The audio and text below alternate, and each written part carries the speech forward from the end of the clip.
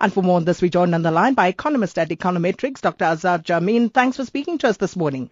Good morning, Sakina, and good morning to listeners. So I read what you were saying, and this is really worrying, Dr. Jammine, because if we look at what our current economic growth situation is, can we even afford to look at this situation and what would come to pass if it were to happen? Well, unfortunately, it is happening. It's not a case of even if it were to happen.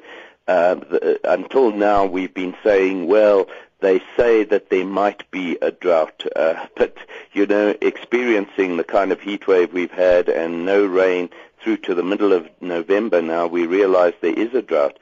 And I've just looked at what has happened in past years when there have been droughts, and the effect has been to reduce economic growth by over 1%.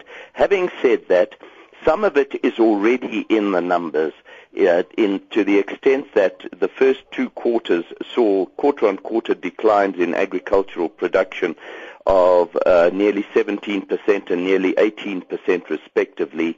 A lot of the effect has already come through to the numbers. But we're still talking about the possibility that economic growth for this year and next might struggle to even get to 1% as a result of the drought.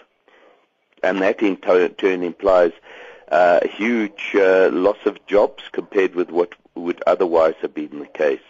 Not only that, but higher food prices, and that means increased inflation and possibly higher interest rates to go with that.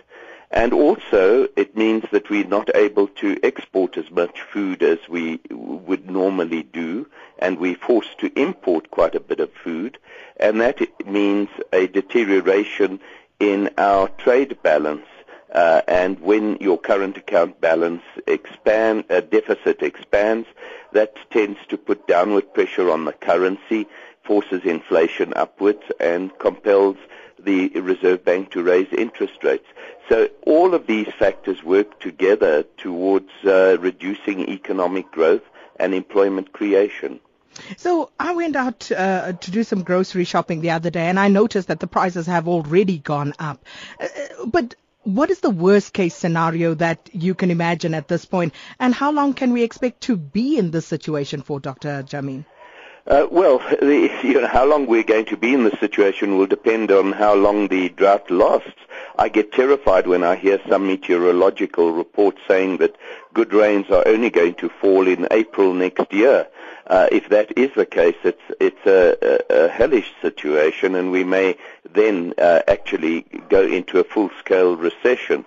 Certainly your food inflation rate, which is now 4.4%, could rise closer to 10%, although one needs to be a little careful there. What happens initially with a drought is that your cereal and bread prices start escalating faster because of shortages of maize and wheat. But what happens during that period is that your cattle farmers send their cattle to slaughter so that they don't die through dehydration, and that increases the supply of red meat for a while, and so the meat price falls as the price of cereal rises. But then when the rains come and the grazing starts improving, the farmers then start rebuilding their herds, and then there's suddenly a shortage of meat. So the rise in food inflation can last, or the higher food inflation rate can last for a good year or so.